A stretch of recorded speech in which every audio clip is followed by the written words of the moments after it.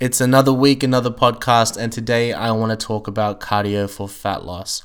There is definitely a group of people who are anti-cardio and feel like if you're looking to lose body fat, cardio doesn't come into the equation. And there is also a group of people who believe that cardio has some great benefits for your general health, for fat loss, and it isn't something that we should demonize and could be something that we incorporate into our routine, into our lifestyle to aid towards our goals. So I feel like it's a great topic to discuss and I guess give my opinion on it and really, ensure that we are doing things in the most productive and efficient way possible and not being closed-minded at the same time. So the first point I want to make is that the whole purpose around cardio for fat loss is to increase the caloric deficit that we have to drive fat loss. So we all know that we have to be in a calorie deficit in order to see the fat loss that we want to see, and that can come from eating less food. It can come from being more active in the gym, so getting through more sets and reps and load and training days, etc. And it can come from burning more calories throughout the day based on your general activity levels, so whether your job is active or not, that comes into play.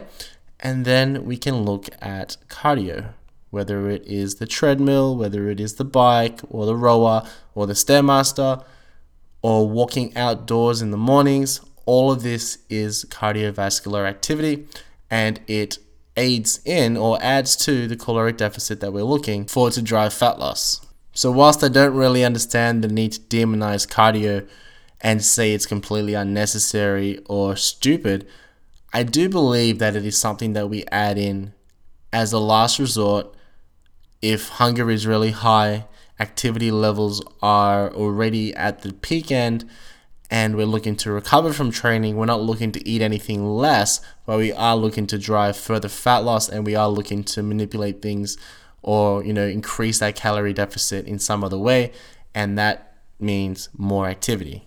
Now, when it comes to modalities of cardio, we've got low intensity steady state cardio, meaning that it is low impact, it's easy to recover from, and you're maintaining the same speed or pace or effort over a long period of time.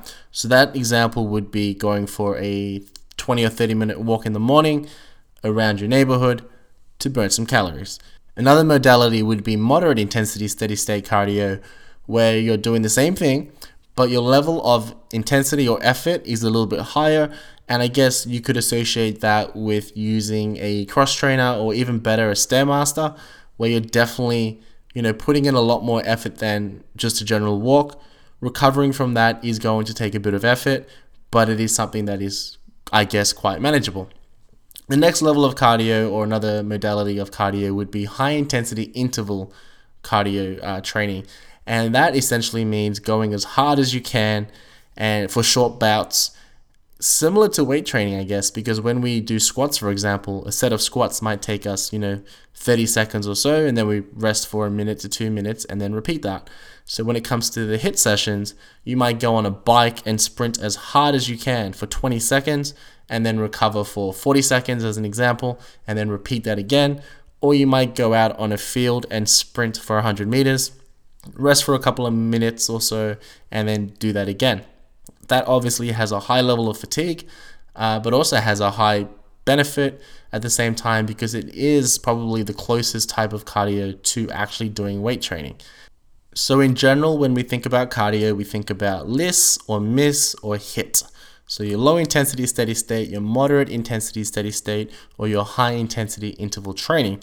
But to add to that, there are some other things we could do as well around cardio for fat loss. And one of those things is conditioning circuits, where we're putting together typically low load or body weight based movements in a circuit fashion, and we're getting through that as fast as we can, similar to a HIIT session, but at the same time not as fatiguing because everything is body weight based for the most part, or maybe it is like a low load instead.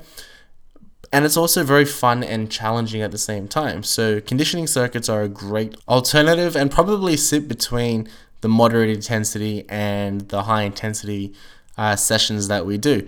And this is something that can be incorporated in your weight training programming towards the end of a session, as an example, to really, burn more calories, get a good pump, get that metabolic stress, and obviously see more fat loss.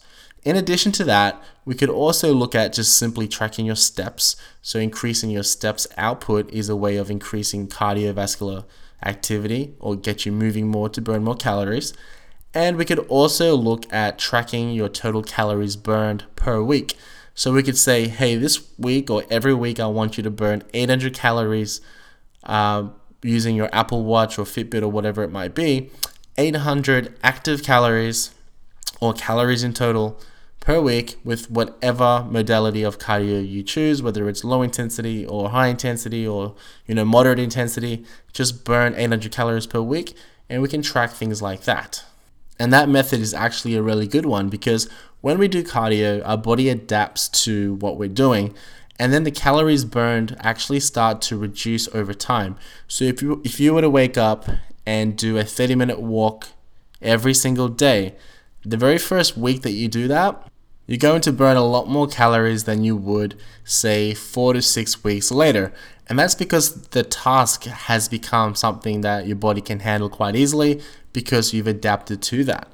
So when it comes to doing, 20-minute sessions or 30-minute sessions of cardio, if you're doing the same modality over time, you're definitely going to be burning less calories in that session. So having a calorie-based focus instead will either have you working a little bit harder on your cardio to get that, calorie burn target, or doing longer sessions in general. And if you're tracking the calories burned, you can very quickly realize that our bodies are really able to adapt to what we do on a day-to-day basis. And, things become very comfortable and easy. And that's not what we want when it comes to, forcing a calorie deficit towards fat loss. Because if you're doing cardio at the same pace for the same duration week to week to week, you're going to see less and less benefit from that over time. Now, I don't want to make this podcast super long, so I'm just going to cut to the chase and let you guys know that including cardio for fat loss is not a bad thing. It is not something you should be avoiding. It is not something that's concerning towards your health.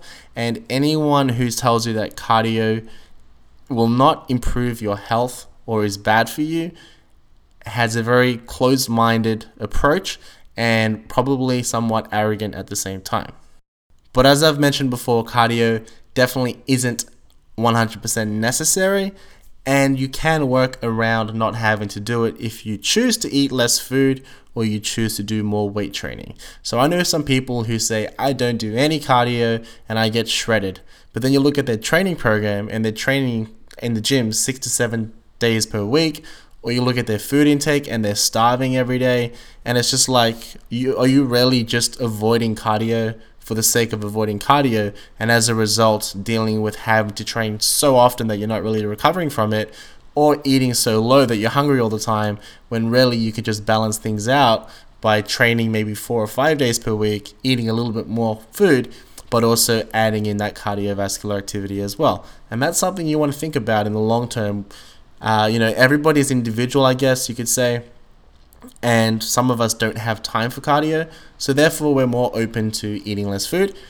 Other people love to eat food and also want to get a great amount of nutrients into their body on a day-to-day basis, so they're open to doing more weight training or doing cardiovascular activity as well to get the results that they're looking for.